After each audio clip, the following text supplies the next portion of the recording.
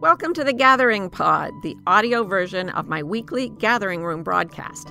I'm Martha Beck.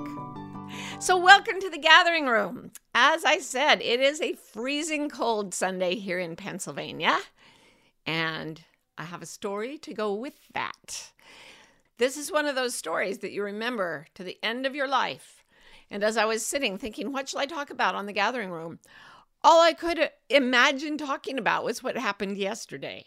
Because what happened yesterday was big.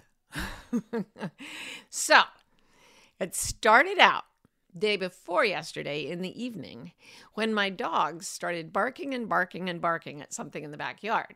So we let them out, and somebody poked their head out and said, I think they're barking at a bird that can't fly. And we were like, no, they're fine. Let them back in the house. So they came back in the house. The next day, yesterday, Rowan Mangan, the gracious badger, was looking out the window and saw what looked like a round blue puffball in the backyard. She didn't know what it was. She went out to see, and it was a blue jay that had tucked his head under his wing and puffed up his feathers as big as they get to survive the night, which was no degrees. It was very, very cold. So here's this little puffball, and at first she thought he'd been decapitated by a fox. But why would it have left him there? We couldn't figure that out. So we decided he was probably alive. And Ro is very brave, having grown up in Australia, where everything that lives, besides the humans, wants to kill you. I love animals. I love all animals, but there are a lot of venomous animals in Australia. Check it out. Anyway, somebody once wrote of Australia, our native language is screaming, just discussing the snakes and spiders that you get there. Anyway, so Ro is very brave, and she went out and she took a towel and she flomped it over yonder puffball, and she gently gathered the blue jay up and came in and put him in a box. And we wrapped him in towels and left him in his box with some water and a little bit of oatmeal. And then I started calling the animal rescue people, the wildlife rescue people. So I got in touch with the wildlife rescue people after about an hour, and they said, bring in the blue jay. So I Google mapped them. They were about 40 minutes away. So I get in my car, and Karen puts the box with the blue jay in it, wrapped in a towel and all that, on the passenger seat. And I'm thinking, I hope he's not dead. But I don't want to look because for some reason I feel a little squeamish. And what if I opened it and then he came out and poked me? Because blue jays are notoriously scrappy. So I thought, okay, I'm just going to let him sleep through the drive. So I take off, and almost immediately from inside the box came the sounds of scrabbling. Scrabbling is not a good sound, you guys. It's not a good sound if you're making it. It's not a good sound if you're hearing it. Scrabbling alarms. It alarms everyone. So I hear, but I'm like, all right, my heart rate spikes a little. I'm like, he can't get out of the box. It's a solid box. He's obviously not well. So he's not coming out of the box. I just need to get calm with the scrabbling. As some of you know, I've been working on calming my nervous system anyway, so I think this is a good opportunity to learn to lower my pulse rate and get into a state of peace, even though I am very alarmed driving along to a new place in the freezing cold with a box scrabbling crazily beside me. So I drove very, very carefully, very, very gently.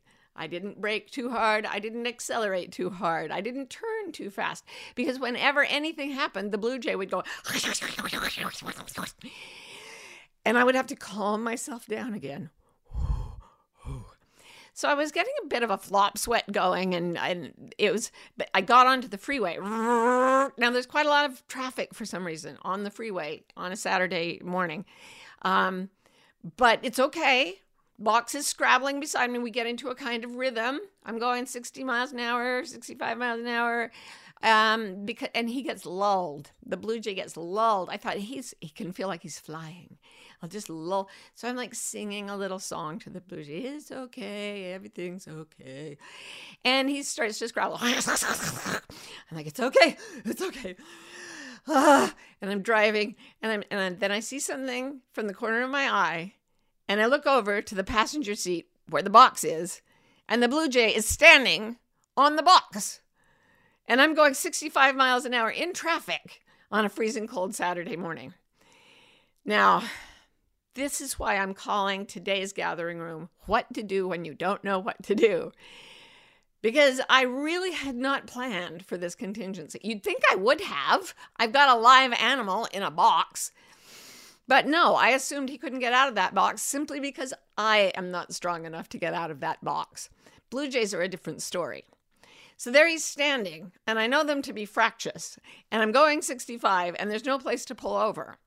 And I'm thinking about contingencies. In my mind, it's like if he starts going for the out of doors and flapping around the cabin, he could like hit me in the head, and I could go all wild and cause a car crash, and that would be worse than a Blue Jay getting a wing hurt. And I can't do that, so I don't. And I think, what if he flies directly at me and pecks me in the eyes? So I think, okay. And I cautiously put down a pair of sunglasses off the top of my head. We're driving. The Blue Jay is looking at me. We're eyeing each other. Neither one of us knows what to do, right? So then I find a place, thank God, where there's a shoulder on the road and I can pull over. So I pull over, gently stop. The Blue Jay's like teetering on his box. I put the parking brake on. I put my little emergency flashers on, and I go, all right, I have to assess. Now, sorry to toot my own kazoo here, but I've been practicing. I have been hysterically frightened almost my entire life. And I have spent the last half of my life or so practicing bringing it down to a place of calm, even though I have a very anxious brain. So when I'm actually in a situation that could go wonky, I kind of click in. And I went clunk into a place of very deep relaxation, weirdly enough. It reminds me of the time I got my brain mapped, and I sat with this brain mapping, these wires all over my head. I had a little shower cap on, stuck with millions of different wires, and I was supposed to sit in front of a computer, and there was a little cursor on it, and my job was to make the cursor go down. It had a sound with it too, and I was supposed to make it go. And I said to the people, how do I do it? And they said, we have no idea.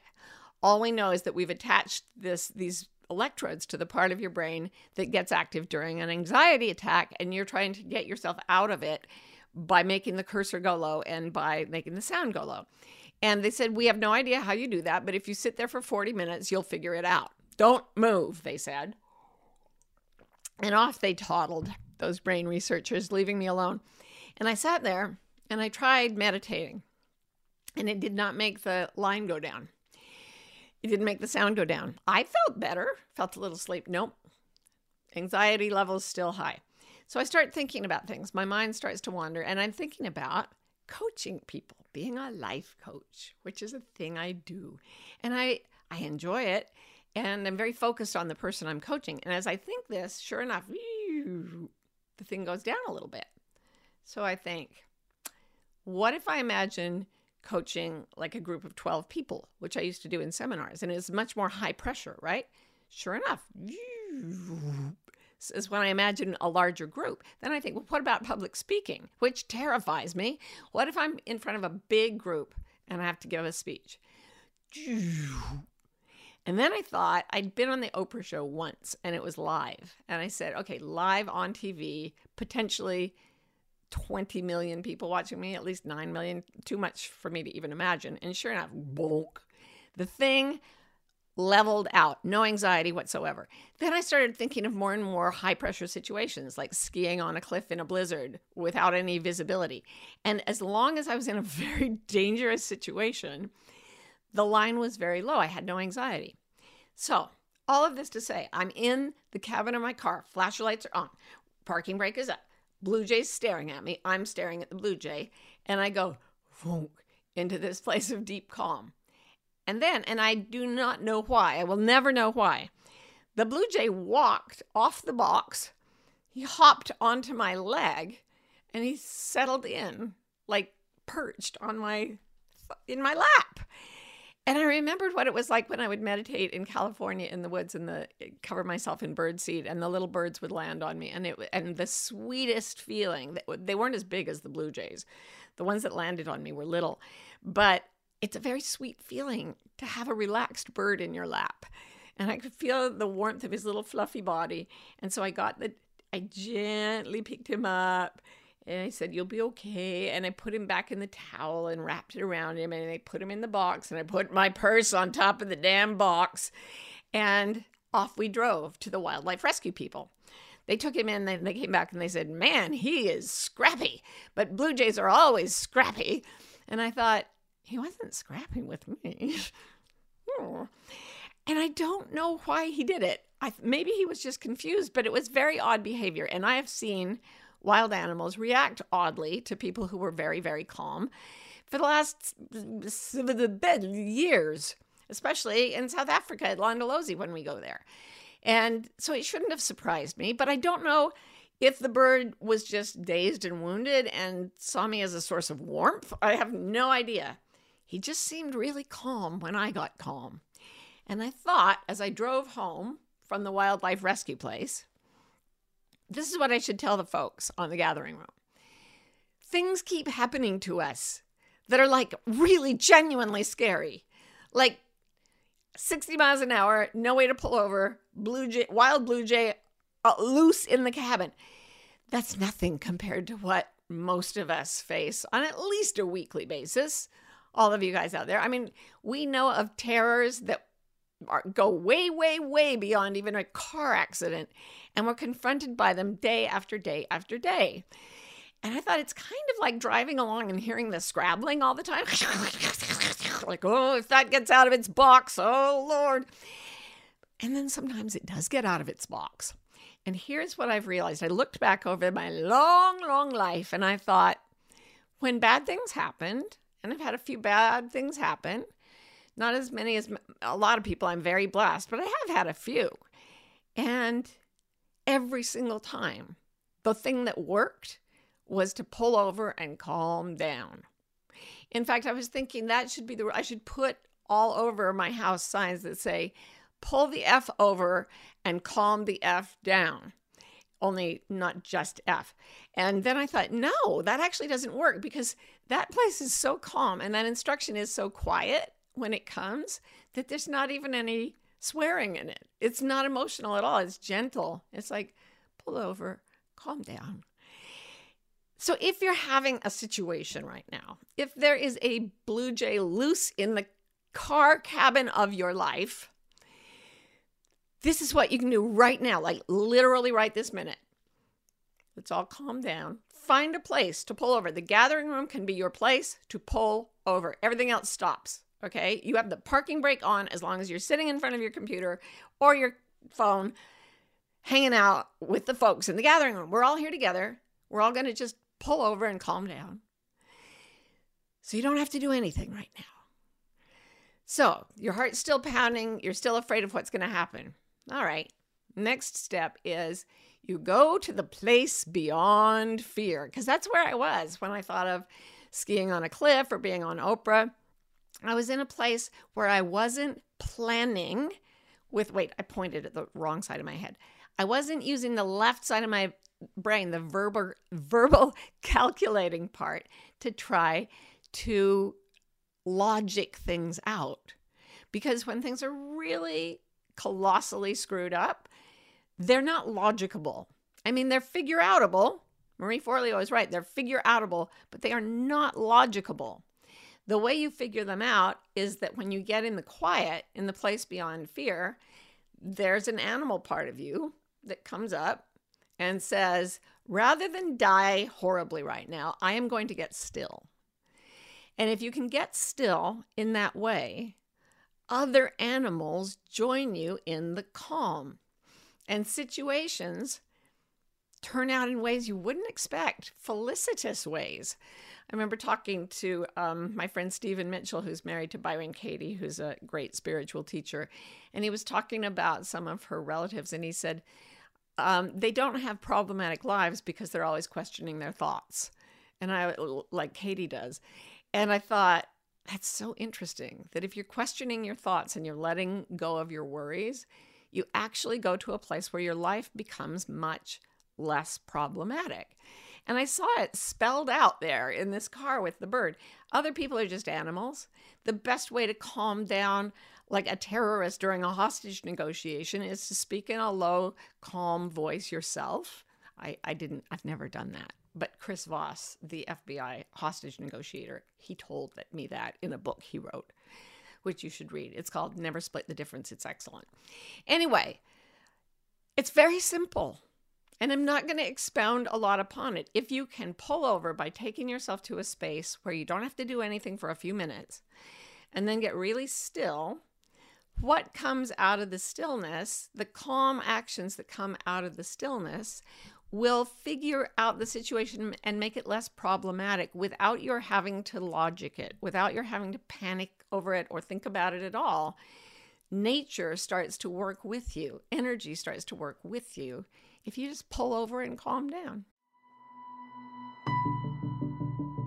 Hello, the lovely peoples. This is Martha, inviting you to a free masterclass that I have made called 5 Paths to Your Purpose. Probably the most common question I get from people is, how do I find my purpose? Why don't I feel that I'm on purpose? Well, it turns out there are certain things you have to do to find your purpose, and I broke them down into 5, and I made a little masterclass about it. So if you'd like to see it, just go to marthabeck.com/purpose, and you will be able to watch it without any charge at all. Oh my goodness. So Tracy said, OMG, on Friday, a blue jay fed from my hand. Tracy, that was probably the same one. He was probably so overwhelmed by the experience that he came to my house and just sat in the yard for 24 hours. I'm not at all in any doubt that it was the same bird. So I'm glad we share an acquaintance. Okay, and this parenting adventure says it's like co-regulating with our children. They catch our calm. Yes, I've been reading a lot of books on trauma lately, and the word regulating and the word co-regulating, those words come up all the time. If you have a dysregulated system because you've been through some trauma and you haven't found your way out of it, you haven't found a way to resolve it, you have to find a way to regulate. And one of the best ways to regulate yourself is to be with someone who is in regulation, which means that state of calm. It's a good word because it's not like typical calm. It's like calm on steroids. It's calm when calm is absolutely necessary. You may have found yourself go into it if you ever had a serious injury or were in a situation where you had to get a child to safety or something. It's like it's the place beyond fear. Regulation. And if you are dysregulated and you need to get back into regulation, you need actually to be in situations that spike your fear, because then you can teach your body to calm down. So it's this weird paradox. You have to be willing to learn to swim so you're not afraid of water anymore. You have to get in the water where you're afraid, and you learn to swim. You learn to regulate your nervous system as you are slightly anxious, as I was in the car with the blue jay. Okay, Alicia says, what am I supposed to do if I live with a person who disturbs me? Yeah. All the more reason you have to pull over. And by that I mean out of a place where this person's energy can strongly impact you. Now, I have had the experience, and I don't mind saying it, of feeling someone's energy impact me even when they were thousands of miles away.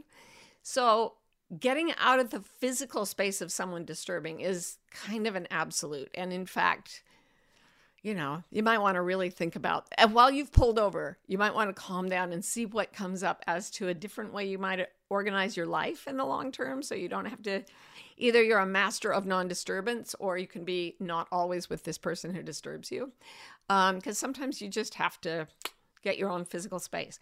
But once that happens, even if you're highly sensitive, like so many people on the gathering room are, you guys, you know who you are. It's really important to pull over energetically too. And I do the co-regulating thing, I do it a lot by going online or listening to an audiobook on like extra slow speed. Usually I listen to them on double or triple speed, but I go to extra slow speed when I want to regulate my nervous system down. So I'll listen to someone whose energy is already very calm, and then I'll slow them down even more. And that brings my nervous system down into a space where my energy is invulnerable. So that's what I would do. Put in some earphones, put on someone who inspires you and whose presence is calming. Chris Voss, the hostage negotiator, actually says to his, I assume mainly male audience, he says, "You're not going to believe who I'm going to tell you to imitate when you're negotiating with a hostage." And then he says, Oprah Winfrey. She's got the perfect, calm, low, I know what I'm doing kind of voice that will co-regulate even crazy people into an aha moment. Yes, that is not a good Oprah imitation, but it helps. It helps me. So co-regulate with someone besides the disturbing person. Ellen says, I wonder why this happens when my son has a seizure. I get eerily calm, but then when it's all done and over, I freak out. This is your system co-regulating back into the normal space after it's been to the place beyond fear. Okay. So if it really is a traumatizing situation, like that bird, basically he got out of his box, he sat in my lap, we kissed, we made out a while, we went home. It was no big deal, right? But if it had been a genuinely disturbing experience, after I was out of the experience, I would have let myself physically shake and freak out and make noises or cry or whatever. That shaking, freaking out thing is how the nervous system gets back into regulation after you've been in the place beyond fear, like high alert. So I suggest that if someone you love has a seizure, you take care of that. You'll be in the place beyond fear. Then pull over away from all stimulation and anybody who could need you, and calm down by freaking out. Like, let yourself go. Especially the physical shaking is really important. They did a study of women who had cesarean births, and they found that some of them forced themselves not to shake when it was over because there were guests there, they were holding the baby or whatever, and some people just shook uncontrollably. Well, the people who shook uncontrollably had shorter hospital stays, healed faster, and didn't have lingering trauma. The shaking and the freaking out is really important, and it might happen weeks or even years after the event. That's what post-traumatic stress does. It hangs on, and part of you is locked away in the place beyond fear. And when you're safe again, when you pull over and calm down, the energy comes out, the memories come up. It can be really horrible, but it'll be brief. If you get help for it, you'll find out that the freak out that you think is the worst thing you've ever felt and you're going to be depressed for another 10 years is gone in hours if you're in a safe space. And generally, the nervous system waits for a safe place before it lets go. Just like I was eerily controlled until I pulled over the car. And then I could get everything ready and deliberately calm myself. But before that, I was just gonk, numb. Okay, so Ann Wood says, what's the first turtle step toward calm for a person who's both anxious and in physical pain but wants to try? Okay, this is what you do. You lie down and relax completely. And then you go to the part of your body that's in pain, and you don't try to stop the pain. You watch it as if you're like stargazing in the sky, or you're scuba diving and you see a school of beautiful fish. The pain is the fish. And all you do is watch them and describe them. You don't try to make them go away. You don't try to bring them in closer. You don't try to do anything. You observe. And I've been doing this with pain for the last, years really, but the last several months when I started reading about it, I found out it's powerful.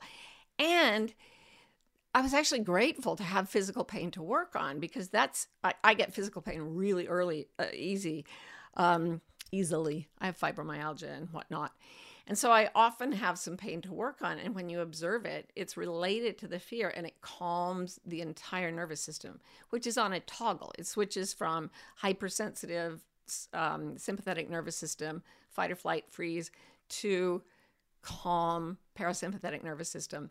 And if you have pain to help you, literally help you, you can actually make the transition more completely. Pain is still not fun, and neither is fear, but we can use these situations to pull over and calm down.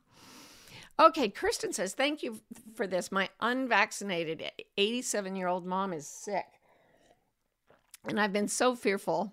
I think about Cloyd the snake a lot. Cloyd was a snake of my acquaintance. And I tell myself to calm the F down. You're confirming all of what I was thinking this week. I actually was thinking, ultimately, our greatest fear and the curse that we share only with each other, not with other animals, is that we consciously know that we're going to die and that our loved ones are going to die someday. So in the end, that thought is always part of the anxiety spiral, at least in my mind. And that means that in order to really pull over and calm down permanently, like deeply, we have to be able to pull over and calm down even with the prospect of loss and death. And the interesting thing is, the bigger the anxiety, the bigger the calm. Like, I've been so grateful that I had this beautiful, sweet experience with this little wild bird. And the thought of the memory of him hunkered down on my thigh and how he stayed completely still as I picked him up. He didn't struggle in my hands or anything. I'm so grateful. What a beautiful experience. And I hope, I had that near-death experience where I saw a light and everything, so my fear of death went down dramatically.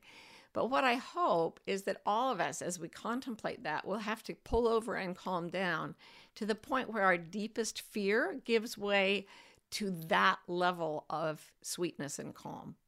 So I think maybe if we work hard at it, we anxious, hypersensitive people can actually co-regulate ourselves to a space of not just of calm, but of bliss and of sweetness and of love. And maybe that brings other animals into other people and the creatures of the world, which definitely need us right now. Buddhafield says, can you do this in the now for scary things in the future? Yeah, to an extent. You can practice them, and I do all the time. But when you're in them, it's a unique experience. It's very real. It's not like when you were in practice. However, like, I took karate for 8 years, and I learned to calm down while I was fighting someone, but it was always, of course, pretend fighting in the dojo. And only once did I get stalked by a man. I was in an arroyo in the desert, and he started following me from bush to bush, and I tried waving at him, and he just hid behind the bush and then followed me. So I thought, I don't think he has good intentions.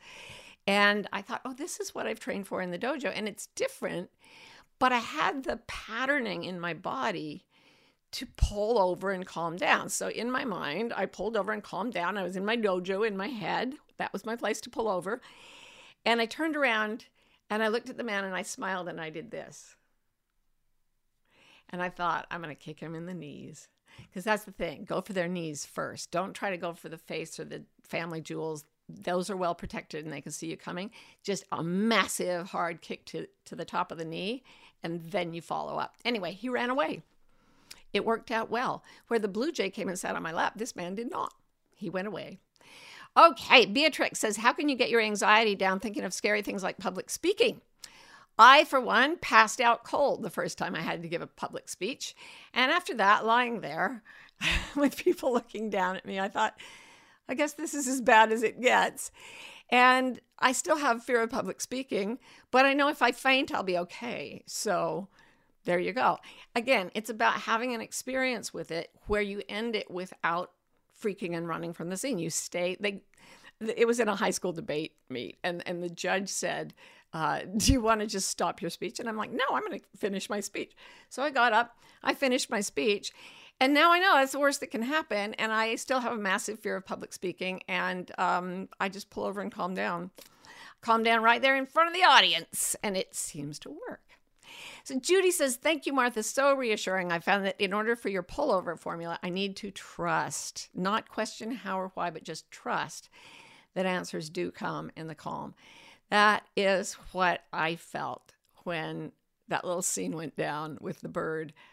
It took my breath away that there was something taking care of us both, something that they, in the New Testament, it says God loves every sparrow that falls from the air. And this little bird was surrounded by as much love and comfort as I was. And it wasn't coming from me, it wasn't coming from him, it was coming from everywhere. And it held us both. And each time you can focus on that, you trust a little more and you fear a little less. And that's how it piles up. So we have 2 more questions quickly. Robin says, do you think that compassion is at the heart of this? Surrender to the sensation rather than try to separate. Yeah, although it's not verbal. So even the sense of I am now not separate, I'm included is gone. There's just presence. There's no language at all. And that it's in that no language that I first felt connection with horses, with dogs, and then with birds in the forest, and it still worked yesterday. And I think that compassion itself is so much bigger than the sort of sappy feelings we feel with our hearts when we're focused on things like pity and the forlornness, and when we're not thinking about anything except presence, then the compassion that happens around us, to us, through us, doesn't even have an emotional quality. It's just this sweet peace that doesn't need to be translated into human terms. Okay, and finally, Dr. Donna says, can you share where you are reading about watching the pain book? Yes, that is a book called The Way Out. I did a whole gathering room on it a little while ago. It's by Alan Gordon, and I've read several more books on similar pain cures since, but his is still my favorite. So Alan Gordon, The Way Out. It really is the way out. Pull over, calm down, watch how the world regulates with you, and you begin to regulate better yourself. And then we will all come back next week and co-regulate together in the gathering room. I love you guys. Thank you so much for showing up. I will see you again soon. Bye.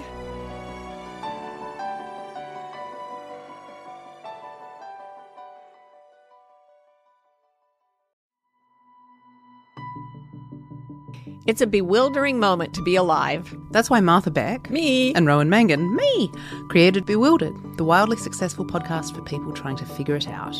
Most of us are trying to fit society's expectations about how we should live, which is stressful and confusing. On Bewildered, we look at topics like perfectionism, what it means to have enough, anxiety, and creativity to see where the culture may be pushing us all away from the lives that truly fulfill us. If you're bewildered, if you want to think and you love to laugh, come join us.